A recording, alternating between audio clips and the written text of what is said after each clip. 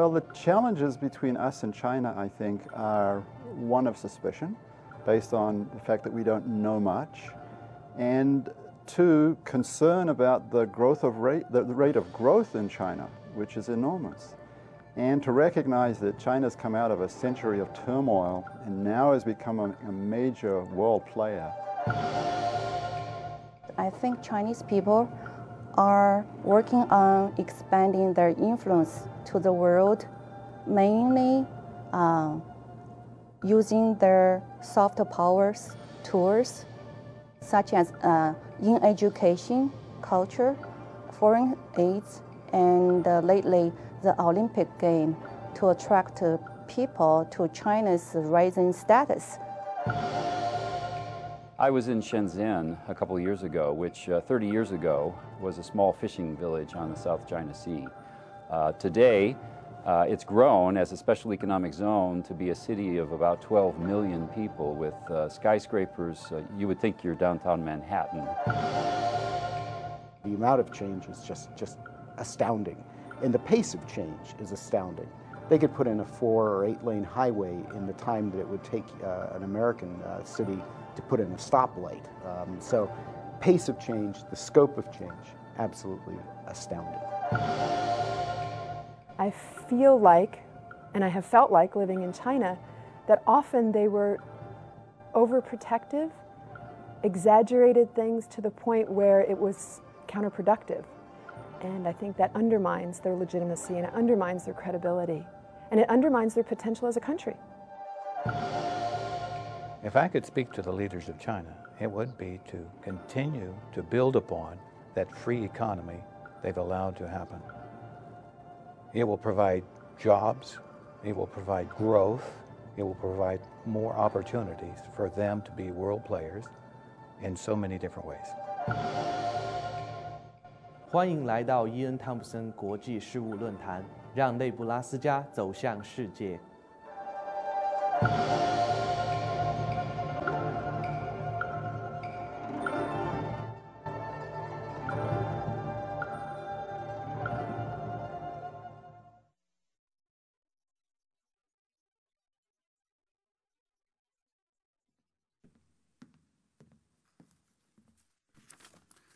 Good evening. I am Lloyd Ambrosius, the Samuel Clark Ward Distinguished Professor of International Relations in the Department of History at the University of Nebraska-Lincoln. It is my pleasure, as chair of the Ian Thompson Program Committee, to welcome you to this particular lecture of the series in 2009-2010. The forum, founded by and named in honor of Ian Jack Thompson, is designed to engage Nebraska students and all Nebraskans in important issues affecting us in the contemporary world.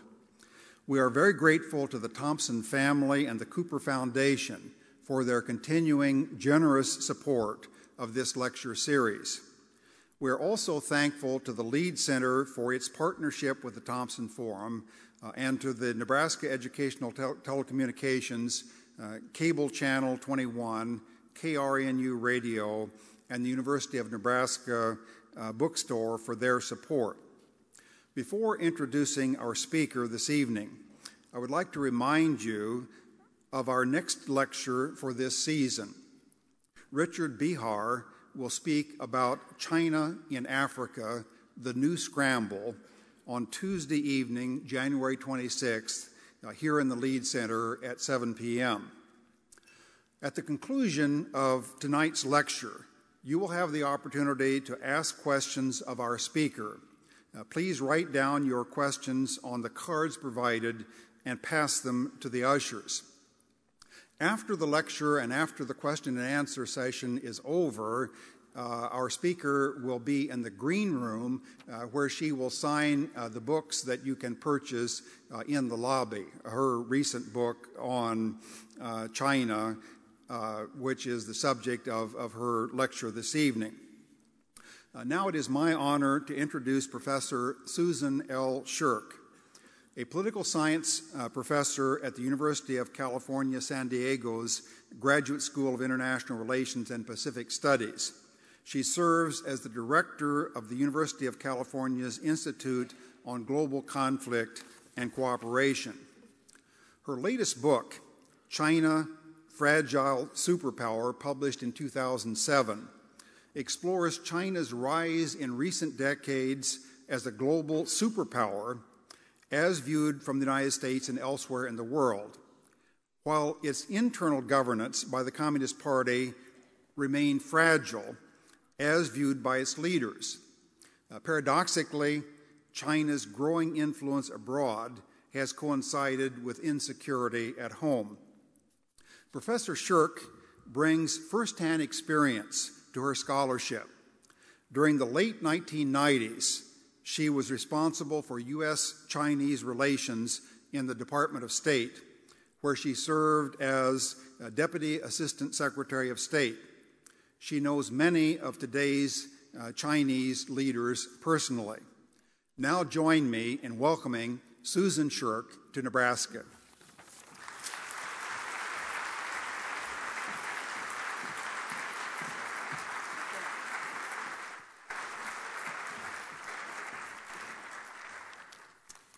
Well, thank you so much. It's really a great pleasure to be with you today on the day when President Obama is taking off to visit Asia.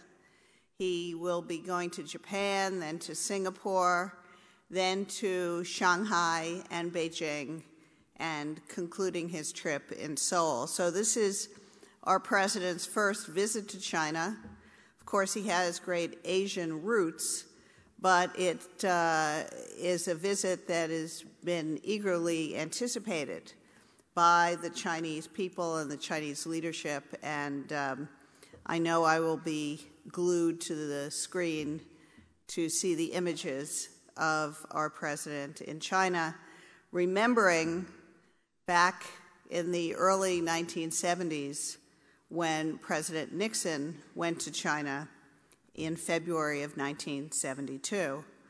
Well, my own history with China is as a China scholar, and back in 1971, even before President Nixon, here's a very young Susan Shirk shaking the hand of Premier Zhou Enlai. That was my first visit to China right after the ping pong team, and of course these were the days of the Cultural Revolution when China was still in great turmoil, the turmoil launched by Mao Zedong.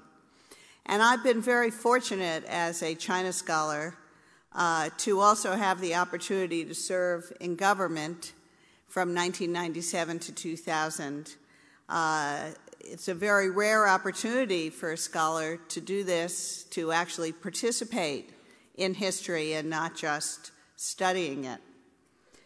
Well, when I came to Washington in 1997, I was very apprehensive about the possibility of a military conflict between the United States and China. And that's because just the year before, in 1996, the two countries had come into an eyeball-to-eyeball confrontation over the island of Taiwan, which of course has governed itself independently since it lost the Civil War in 1949, but which Beijing, the officials and the public in China, believe is actually part of China. What happened in '96 is that after the United States allowed Taiwan President Lee Teng-hui to visit the United States, which seemed to imply some recognition of him as the leader of a country, the Chinese were very upset, and to show how angry they were, they launched massive military exercises and shot missile tests outside 2 Taiwan ports. The United States sent 2 aircraft carrier battle groups to the vicinity around Taiwan, and the Chinese backed down. But what would happen the next time? Escalation has a life all its own, and many wars occur even when no one wants them to happen.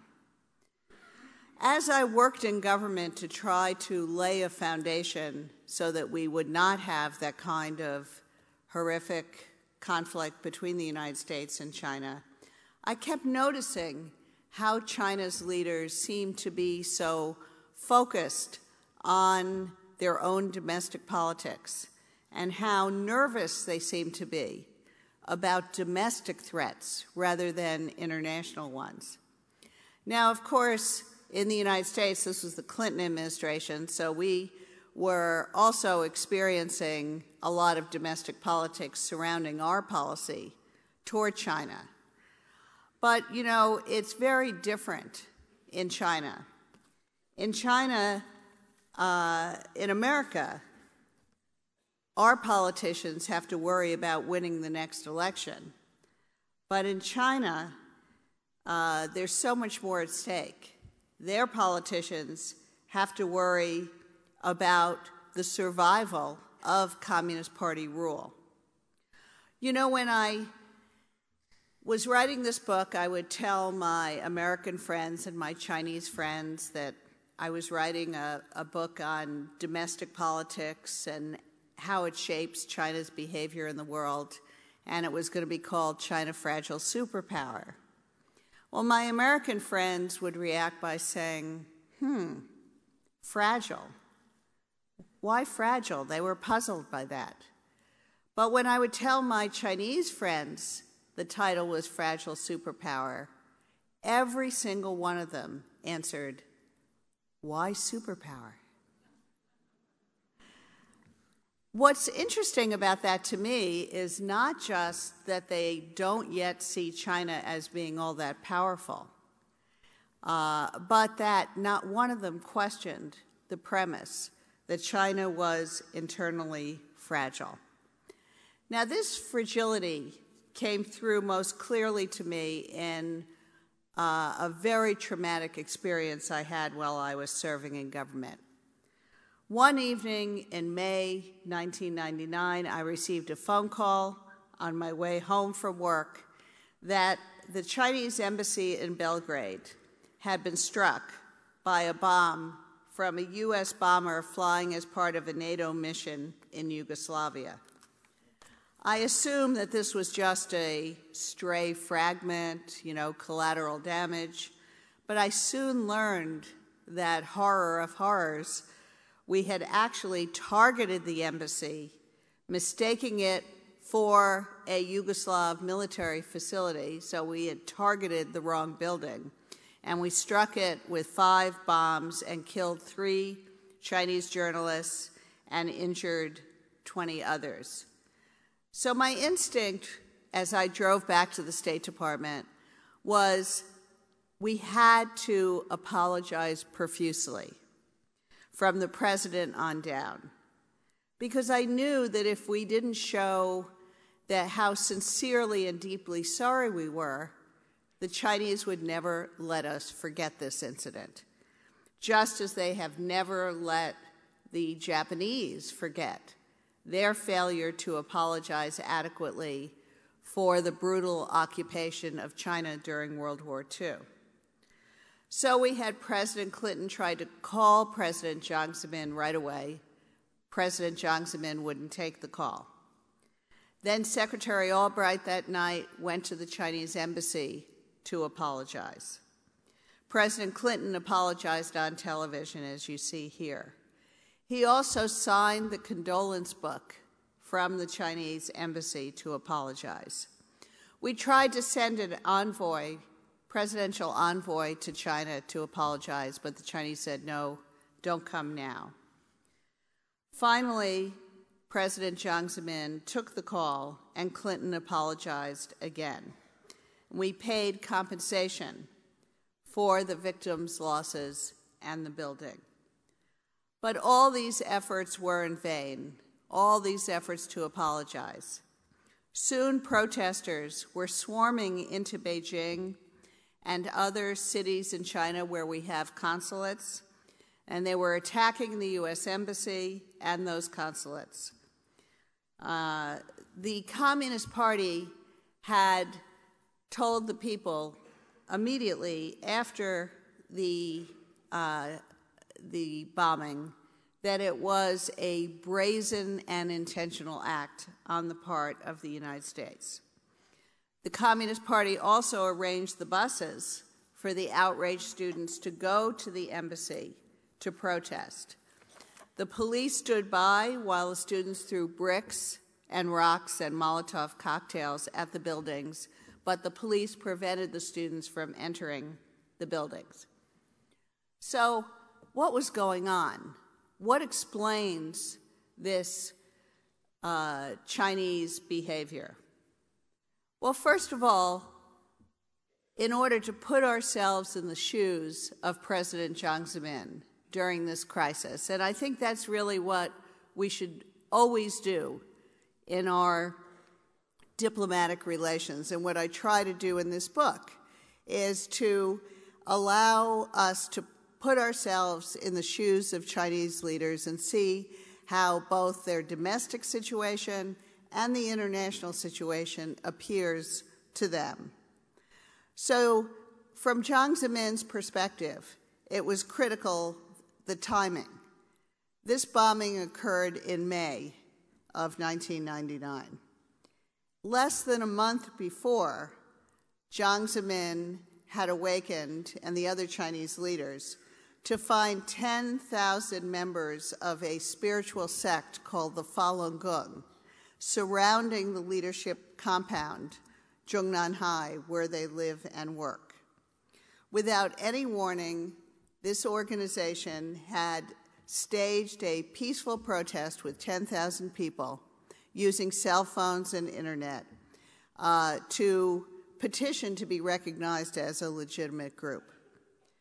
Well, needless to say, China's leaders were horrified and very frightened by this.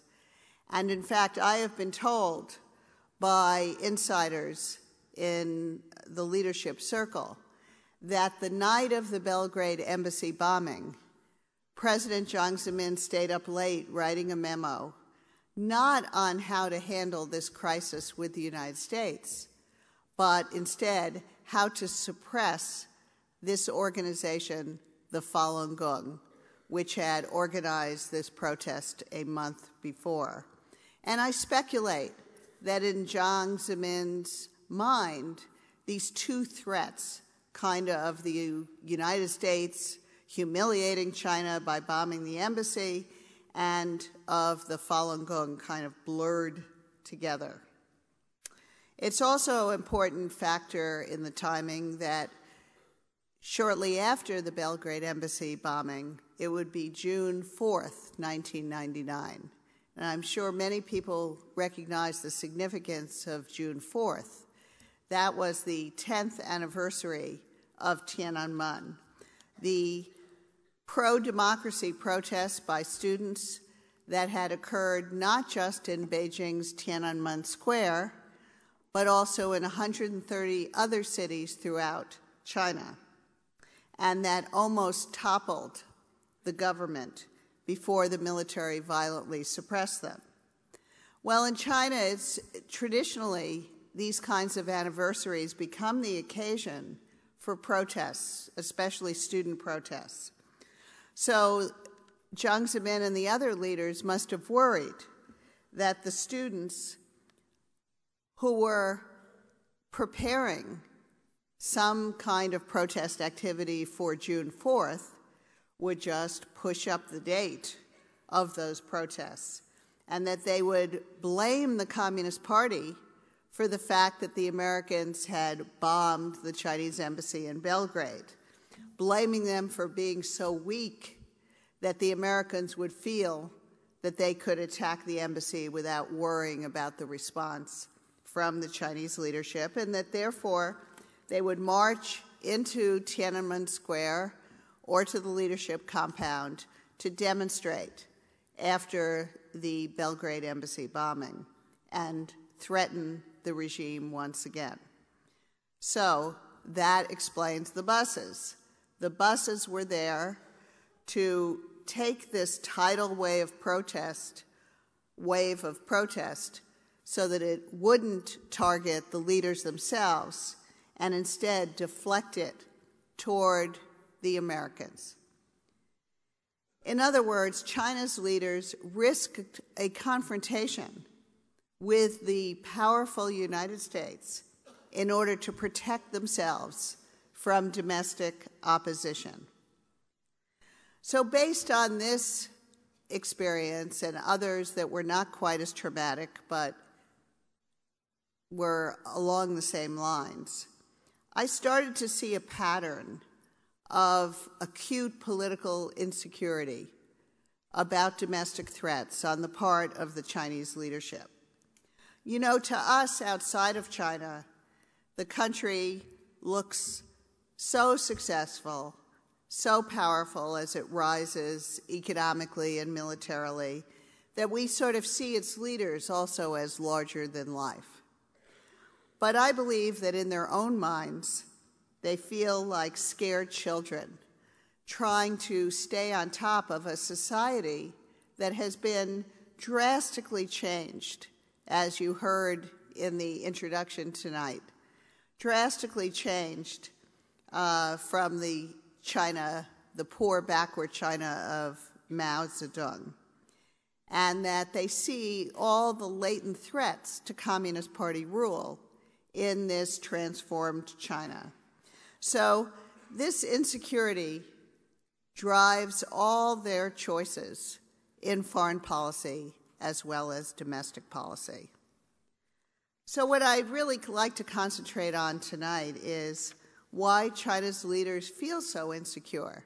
If things are going so well, if the country is so successful, this year China is recovering ahead of other countries after the global financial crisis. It looks certain to achieve over 8% growth this year. Why are Chinese leaders still so nervous? Well, you have to go back to 1989, again, to Tiananmen, because a lot of the reasons that they feel so anxious stem from that experience. That was a very close call for China's leaders because they had these demonstrations throughout China. The leadership split on how to respond to the protests, and only because the military came in and forcibly put down the demonstrations did the regime remain standing. So in that very same year was the collapse of the Berlin Wall, as we've just been talking about over the last few weeks, because once again it's November, that anniversary of the Berlin Wall. And what happened in '89 was the wall fell and communist regimes in Eastern Europe and the Soviet Union started to disintegrate in this very same year that China's leaders had such a close call themselves. No wonder that since 1989, they have worried that their own days in power are numbered. Another reason they're so anxious and insecure is that China's leaders of today know that they don't have the personal charisma, the personal following, or prestige of their predecessors, Mao Zedong or Deng Xiaoping, who were members of the founding generation. People like President Jiang Zemin and Hu Jintao, who are pictured at the bottom of that page, they're pretty much colorless technocrats and organization men without much charisma, without much real appeal, even though Hu Jintao here, you see, trying to show that he has charisma, just like Mao Zedong. But people are not persuaded. Most important, they recognize that 35 years of economic reform and opening to the world have turned Chinese society upside down and created latent challenges to communist rule. I mean, never before in history have you had a communist party trying to rule in such a vibrant, open market economy. Now, we all know the story of China's economic rise, so I won't review it in any detail. But China is now well on its way to becoming the second largest economy in the world. Its GDP per capita, even with such a large population, has risen dramatically as well.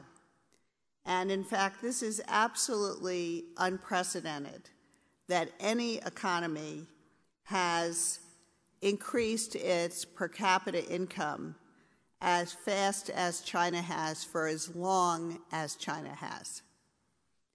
Of course, China remains a poor country. Here you see per capita, GDP per capita for China and the United States compared. So even, at the end of a decade or so, China will probably never reach the level of individual living standards that the United States has, but it will be a very big economy and a very powerful economy. And all of the market reforms and opening that have created this growth create political threats from the standpoint of the leaders.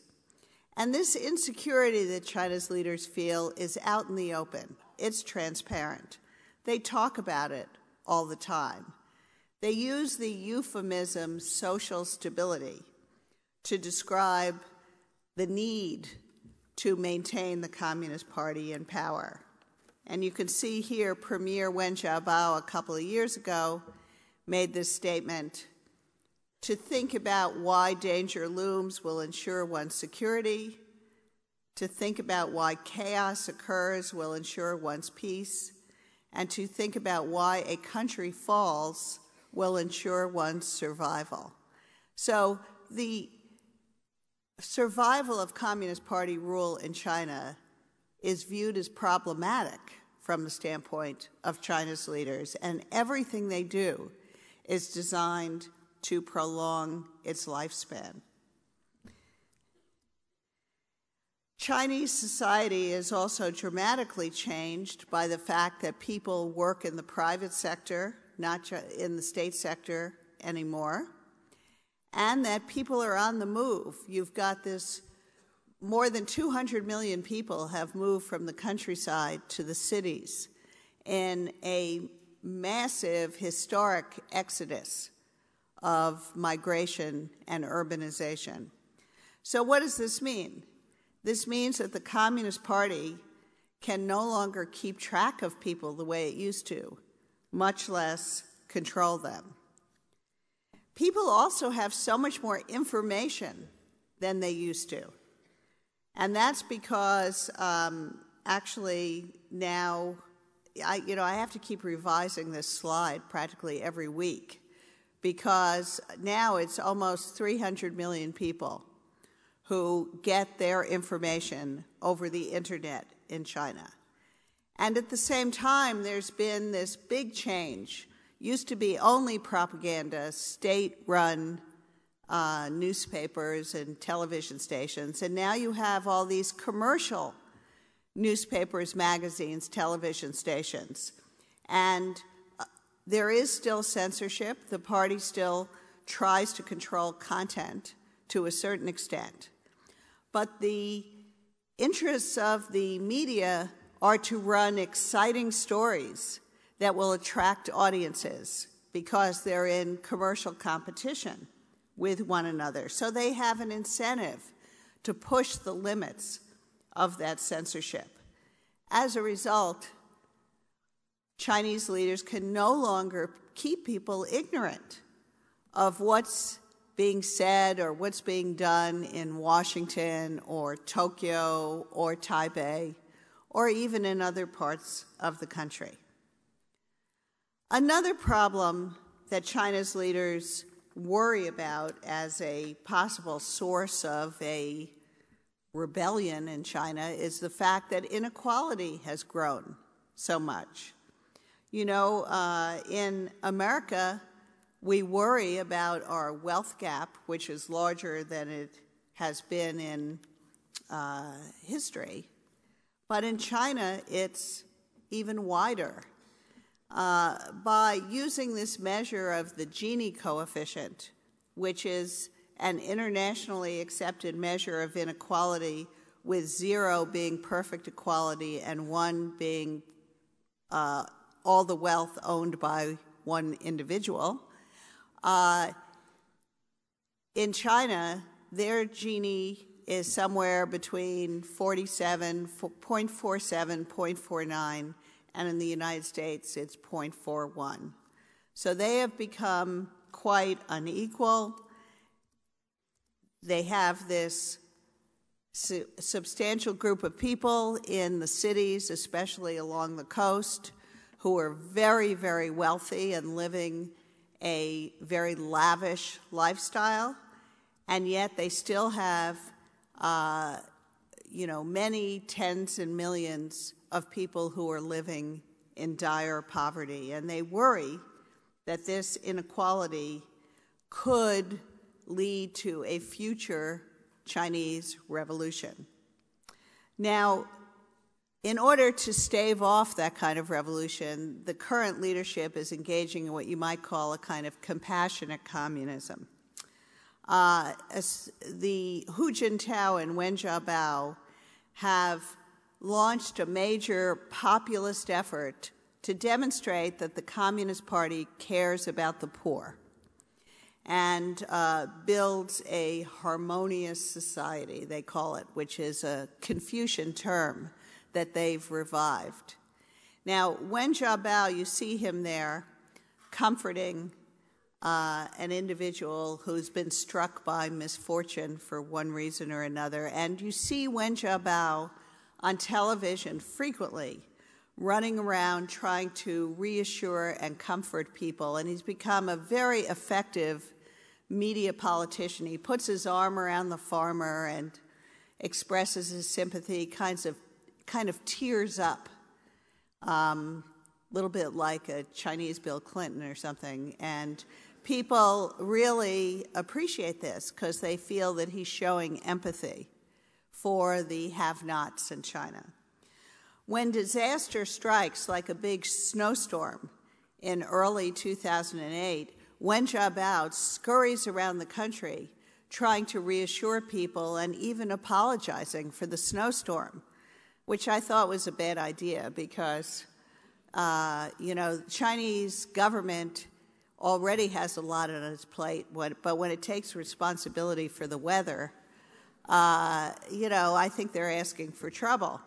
But you see here, he's in a crowded railroad station in South China.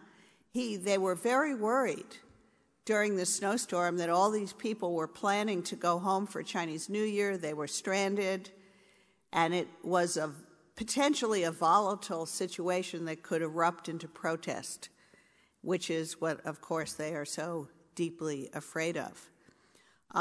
When the earthquake occurred, Wen Jiabao also was omnipresent there with television crews following him, trying to show how much the leaders care about the people. So this effort to demonstrate how compassionate the party leadership is definitely aimed at trying to maintain party rule by reassuring people and building support among the people. Other types of crises, Wen Jiabao is there again with television, such as with tainted milk products and baby formula. But despite all the efforts of the current government, the number of protests in China continues to increase. It's kind of hard to evaluate these numbers. Is this a large number or small number for a country the size of China? But certainly from the standpoint of the leaders, I can tell you they are tracking this very, very closely. Once I took a delegation of members of Congress in to see then Premier Zhu Rongji, and he was asked some question that had nothing to do with protests, but his answer was all about the number of blue-collar worker demonstrations there had been in the last quarter, indicating to me that this was a topic very, very much on his mind. So these protests occur in cities, they occur in the countryside, over all sorts of issues. Most of them are small scale, quite localized, but they really contribute to the anxieties of the leadership, who worry that they could spread, become bigger, and turn against the central government. Some of these protests recently have been aimed at environmental issues, because China, of course, has a very severe pollution problems, and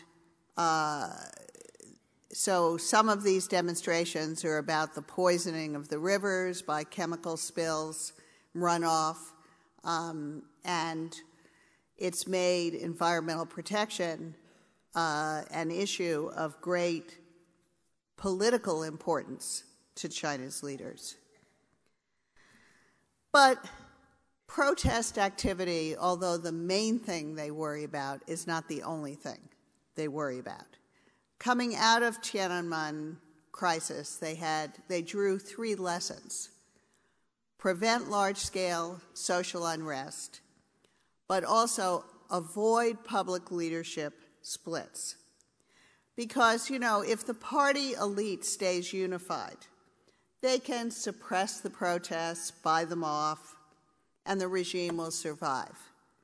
But what happened in 1989 was that the leadership split publicly, and so this emboldened people to come out on the streets and demonstrate, because they felt it was a kind of permission to do so, that it would be safe to come and demonstrate if the leadership was divided.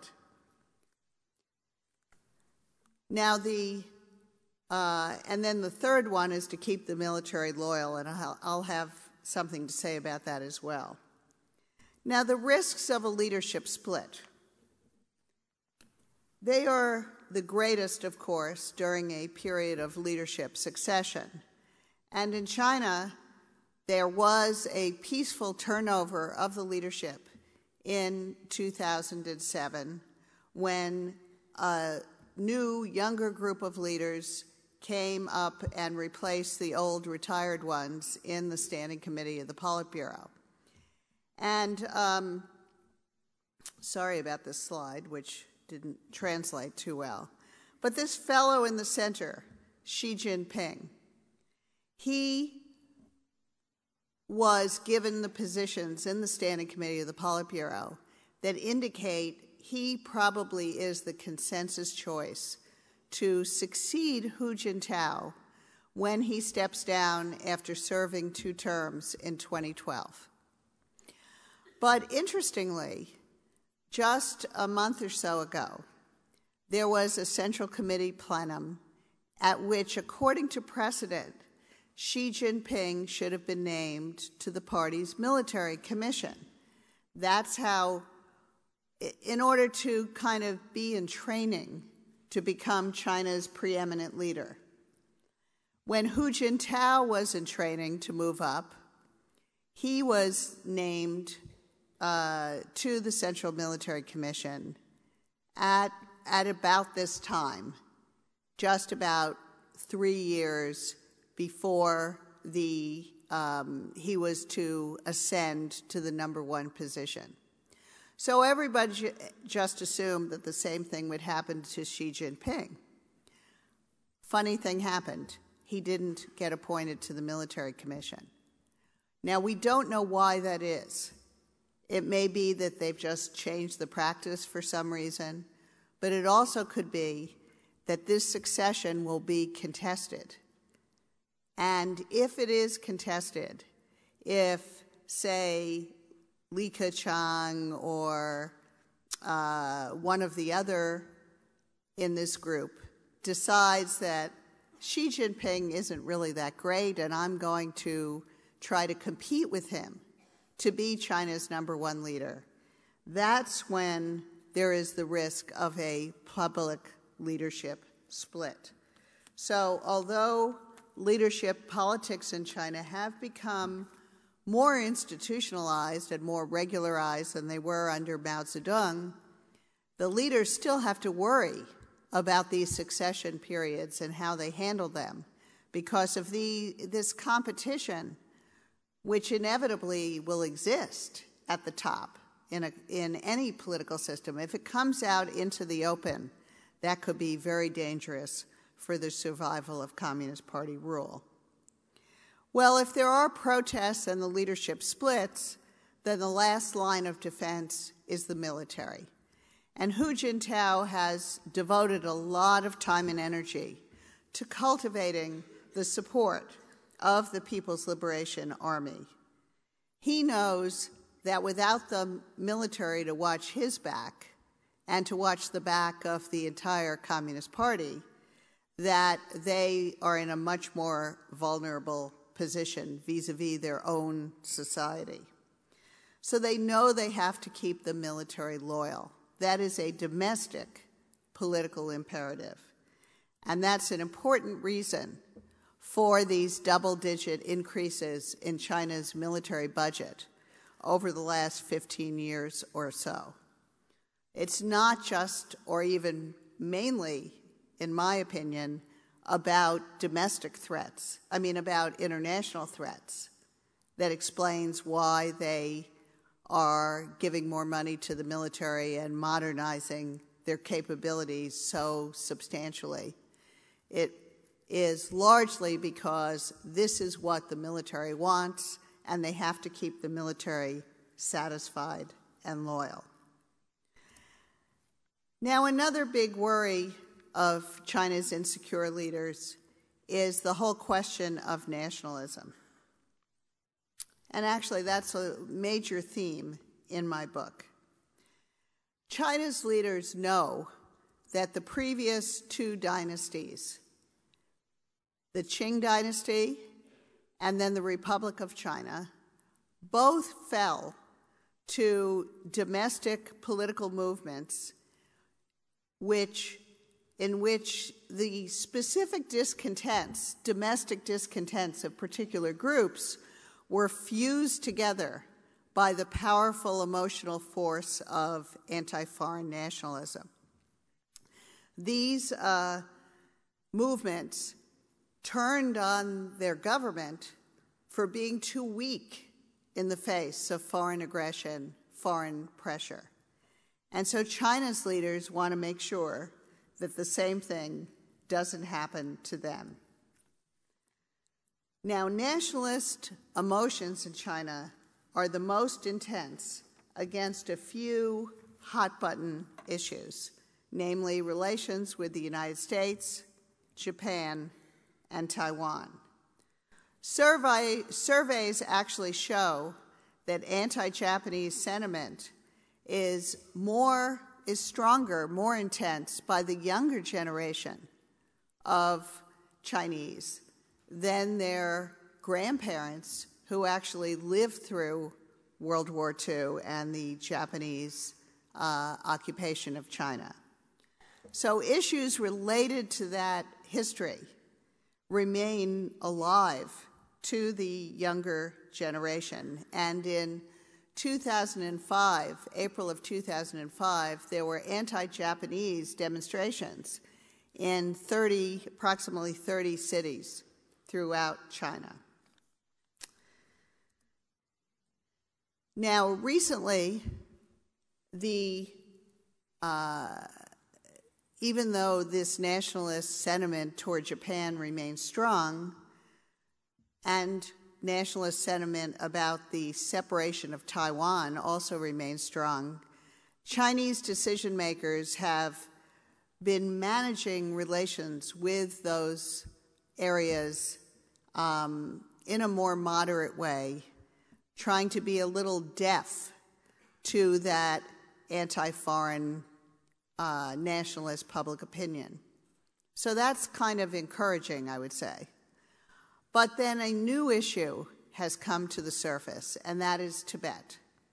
In the past, the Dalai Lama and the movement for greater religious and cultural autonomy in Tibet was not an issue that most people in China really cared a whole lot about. It wasn't felt as intensely as relations with Japan or Taiwan or the United States.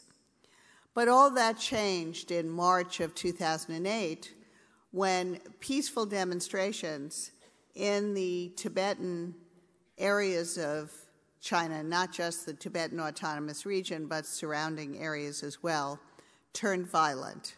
And Tibetans violently attacked Han shopkeepers.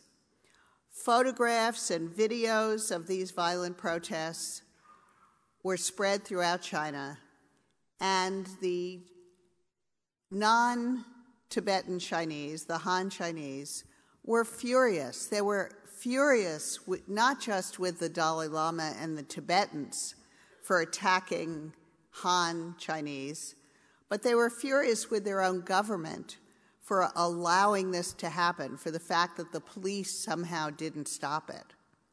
They also turned against the Western media for their reporting of these demonstrations. And instead of just allowing the venting on the internet, the Chinese government actually stood up and made very tough statements, took a very tough stand on the bias of the foreign media and the Dalai Lama and the Tibetan movement. The outrage of public opinion in China was further fueled by what happened when pro-Tibet demonstrators roughed up the torch carrier in Paris and other places where the Olympic torch parade went. And this led, in turn, to anti-French feeling on the internet in China. And you see these anti-French protests in front of the Carrefour stores and attempt to organize a boycott of French goods. Well, all of this nationalist public opinion articulated on the internet was experienced by China's insecure foreign policy makers as a form of tremendous political pressure. And they felt that they had to take a tough stand. So their approach to the Tibet issue has changed as a result of this public opinion pressure, which I think is a very dangerous sign. They have elevated the Tibet issue to a core issue of sovereignty, just the same as the Taiwan issue. And when French President Sarkozy, for example, said he was going to meet the Dalai Lama at the EU meeting, he was president of the EU at the time, the Chinese actually canceled the EU-China summit to show how unhappy they were. So they have made the Tibet issue a much more important issue than it used to be in order to maintain their support from the nationalist public in China. And this will definitely be an issue when President Obama visits Beijing. So, in conclusion, I'd like to say that I know that China's leaders, as they rise in power, as the country rises in power, they want to manage this rise in a peaceful way. They try to demonstrate to the world, and many ways they have, that they are a responsible power with peaceful intentions, that they are not a threat.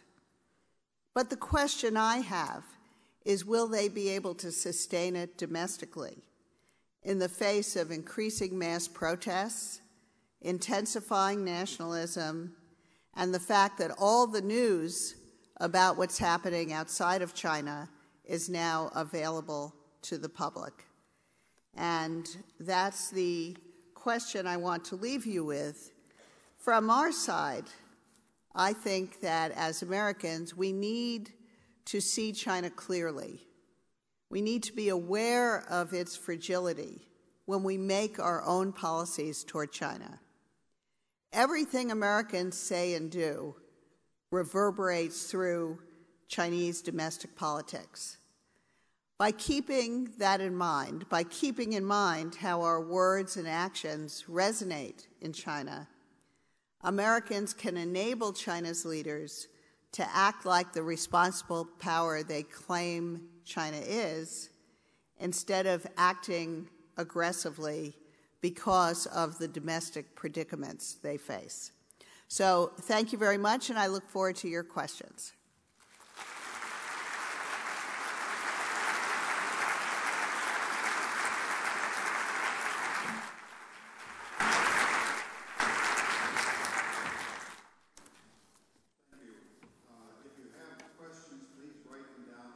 Cards that the ushers will provide and bring them.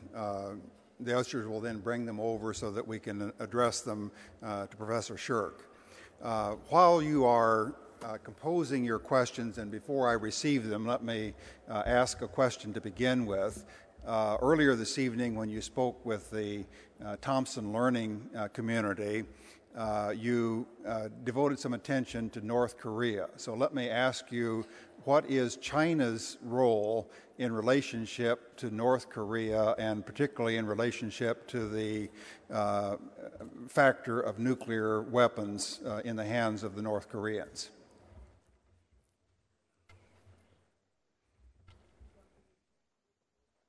North Korea is a big problem for China, and the Chinese have worked very hard over the past few decades to try to persuade North Korea to follow their path of market reform and opening to the world, and that they don't need nuclear weapons, and that you can't eat nuclear weapons, that the North Korean economy is suffering terribly, and that they should focus more on domestic development rather than belligerent aggressive stance toward other countries.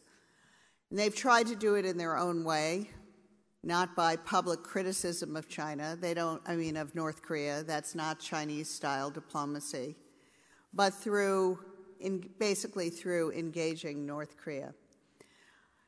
And of course, when they felt that there was a real risk of a conflict between the United States and North Korea, back in 2003, I guess, they actually stepped forward to establish the six-party talks, and they've played a leading role in trying to manage the problem diplomatically. But they're not willing to impose harsh sanctions on North Korea. They think in the end that would be counterproductive, and they don't want the regime to disappear, I think it's fair to say. They want a non-nuclear North Korea, but they want the North Korean regime to survive. And so their interests overlap with ours, but they're not the same as ours. Thank you.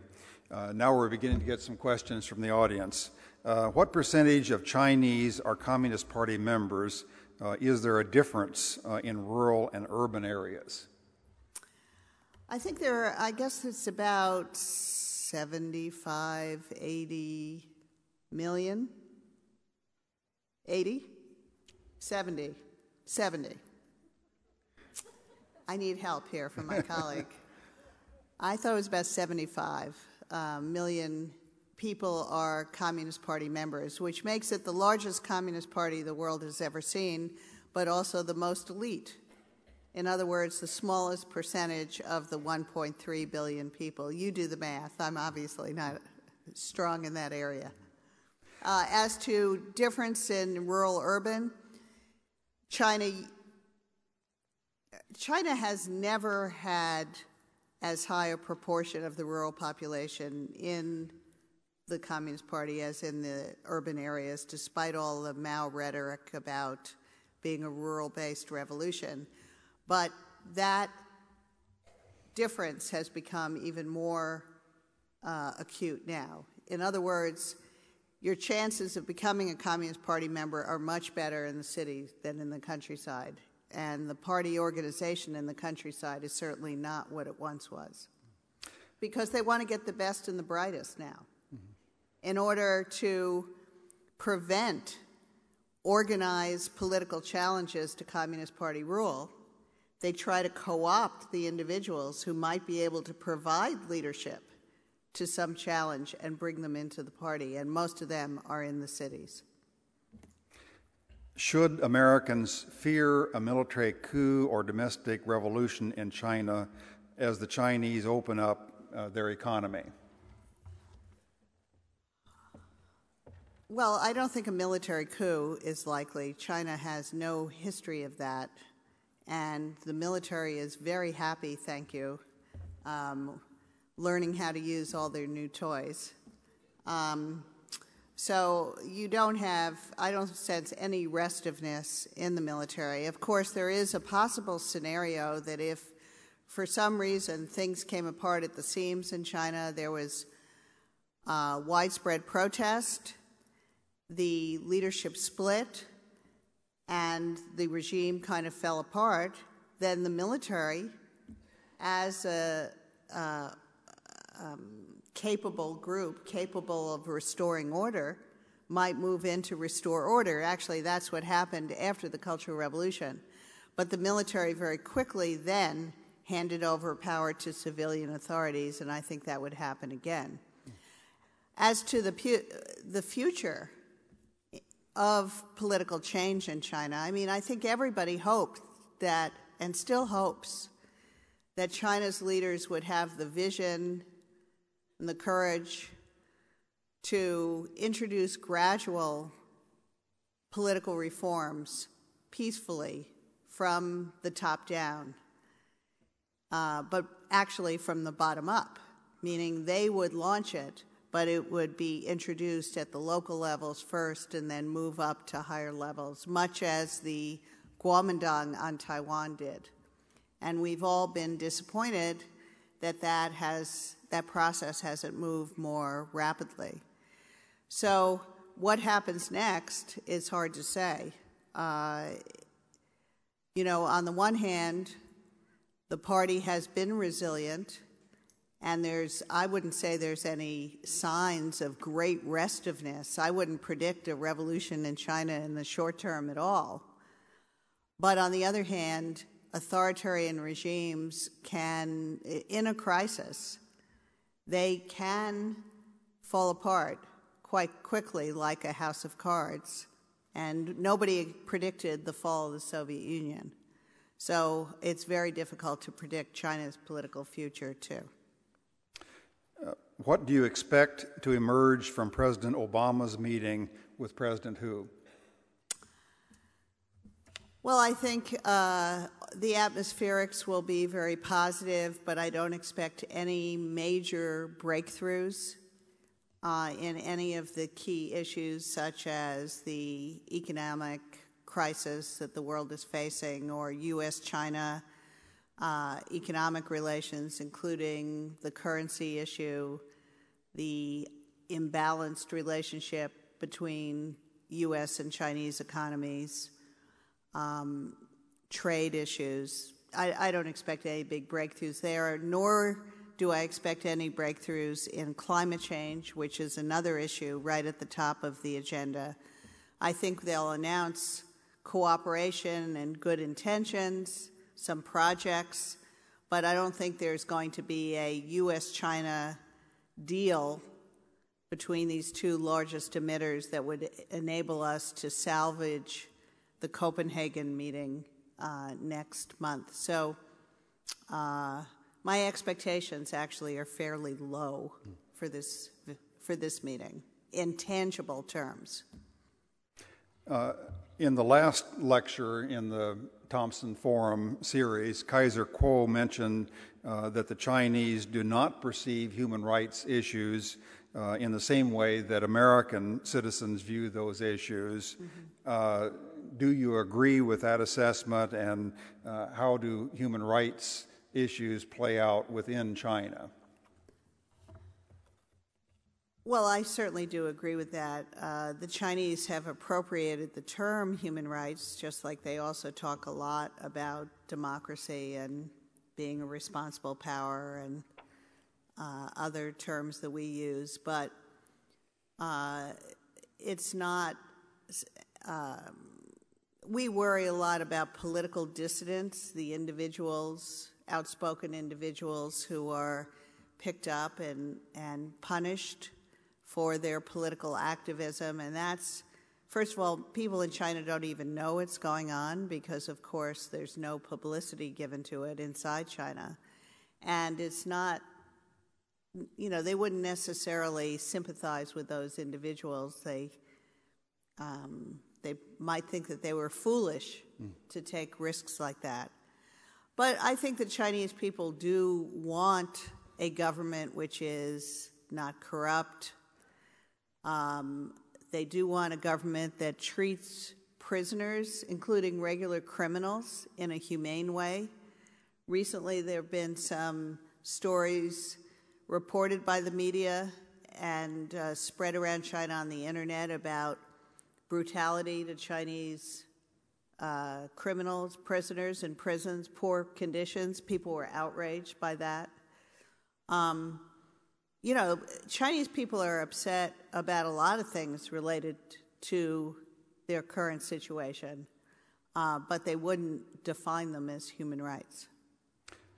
Why did China choose to go ahead with the executions of 9 Uyghurs so soon before President Obama's visit? And is this an embarrassment to the president, or how did the Chinese view that?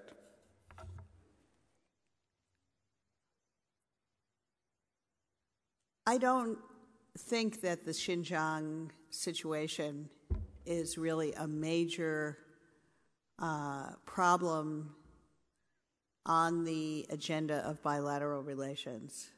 The violence in Xinjiang was ethnic conflict.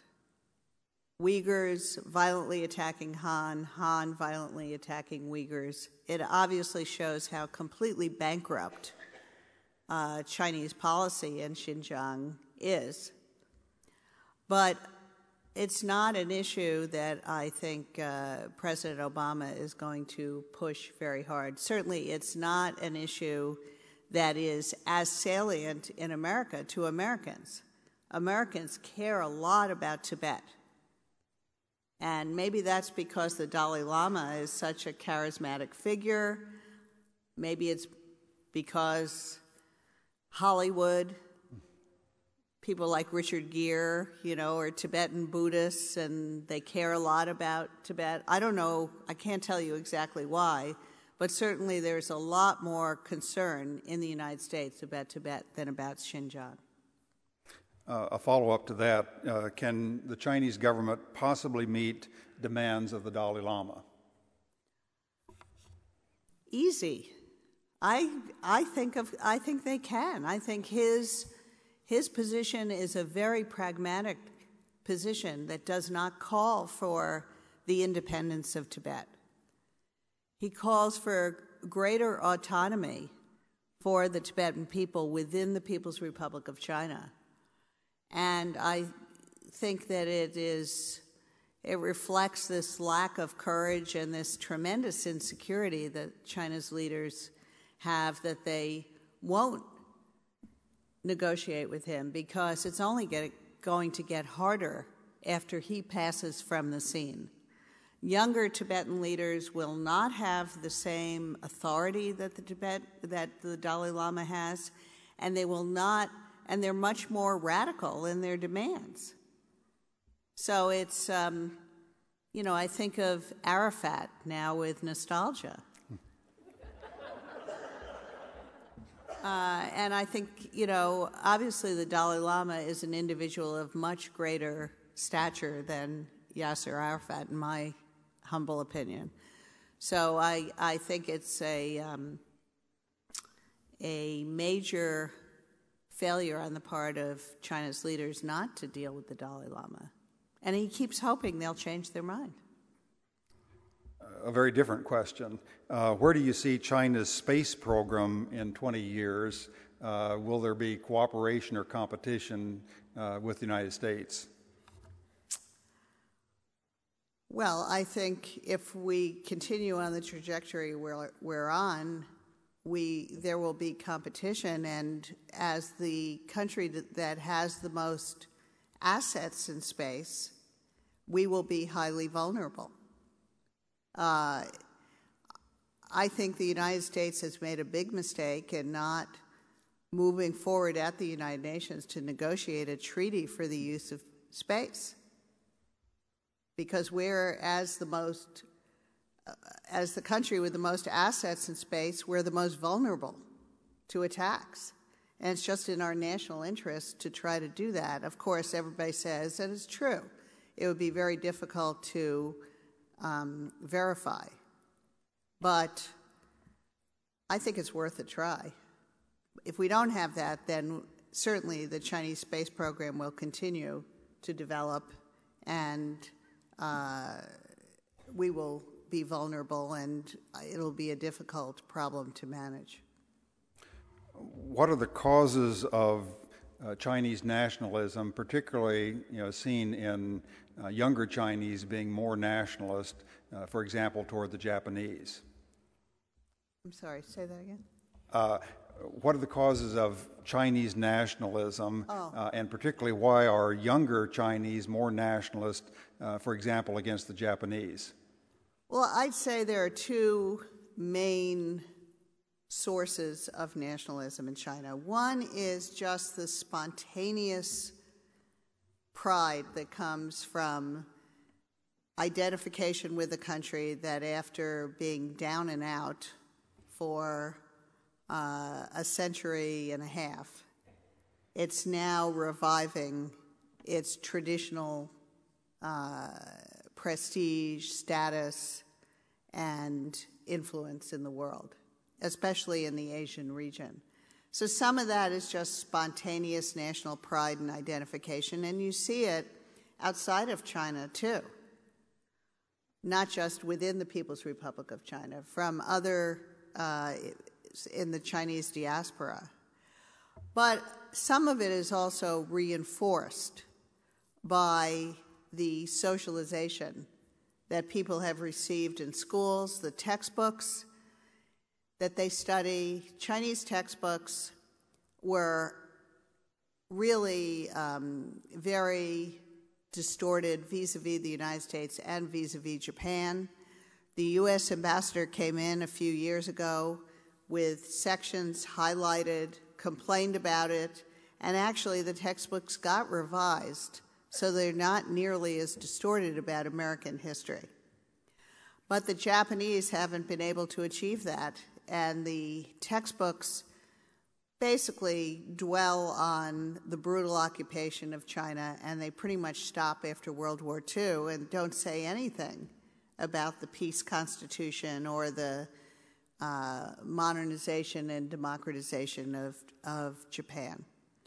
So the textbooks, then they also have a lot of holidays they celebrate of the Japanese occupation, movies, popular culture. So a lot of this was orchestrated, especially in the 90s. There was something called the Patriotic Education Campaign that was focused primarily on anti-Japanese themes. So it's both spontaneous and manufactured. Another question on democracy that may relate to nationalism. Do you see within developments of Chinese culture or Chinese society any movement toward democracy or the affirmation of democratic ideals and democratic institutions? I do. I think that the notion of democracy, the democratic norms are very strong in the world today. And China being such an open place, it's inevitable that people would see that those norms are valued by people. And Chinese people would like to have a democracy, and they talk about it. But they are also a little afraid of it. And the Chinese Communist Party leaders have persuaded people through decades of official statements and political education that democracy would cause China to fall into chaos. There would be civil war, and all of the gains that people have achieved because of the economic reform and opening would be lost. So people have kind of bought the party line, if you will, that without the party there would be chaos, and so there's not huge pressure in the country to establish democracy quickly, but people talk about it and say that it's a long-term goal that they want to achieve peacefully and gradually. Okay, we'll end with this question. What is your view of this statement? And the person who wrote this put this statement in quote marks. China practically owns America because the United States is so heavily in debt to China. Well, I think this is something that makes Americans very uncomfortable. The fact that because China exports so much to us and we buy so much from China, and they then take because they don't have a convertible currency, they take this goes into their foreign reserves, and they have to find the safest place to park these foreign reserves, and they park them in U.S. government securities. They buy our Treasury bonds and other U.S. government securities. You know, it's a good thing in that those purchases of U.S. government debt keep our interest rates low. If they were not buying our debt, our interest rates would skyrocket, making life much more difficult for ordinary Americans. On the other hand, it just makes us really uncomfortable. The idea that China's our banker is the way people think about it. But, you know, the risk of China suddenly pulling out those reserves is pretty much zero. They don't really have any choice. If they're going to continue to sell to us and have foreign reserves, that is the safest place to park your reserves. Other countries do the same thing. Having said that, we all agree that we need to recalibrate our economic relationship so that the trade deficit isn't so big, and America is doing its part now by buying less, and China needs to do its part by consuming more and not expanding its industry, its industrial production, so much that it has all these products that they have to sell abroad. So it's a very complicated situation that's difficult for ordinary folks like me to understand. And there's a lot of misunderstanding about it. In China, too, by the way. People in China have become critical of the fact that China is spending the hard-earned dollars, foreign exchange reserves that the Chinese people have produced by all their hard work, that they're using it to prop up America. They're saying, why don't we spend it here at home where we need better schools, better health care, et cetera? But of course, they also misunderstand it. They think it's one big pot of money. You could spend it abroad or spend it at home. But of course, there's a very hard wall between these foreign reserves and the domestic budget and the domestic fiscal system. So a lot of misunderstanding about the situation in both countries. and discomfort about it on both sides. And hopefully this is something that President Obama, President Hu will be discussing about how to gradually recalibrate our relationship so that we don't have this imbalance, which is not healthy over the long term. Let me remind you that Professor Shirk will be in the green room, which is just off the auditorium to your left, to sign books if you have them for her to sign. Please join me in thanking Professor Shirk. Well, thank you very much. Thanks. You've been a great audience. Thank you.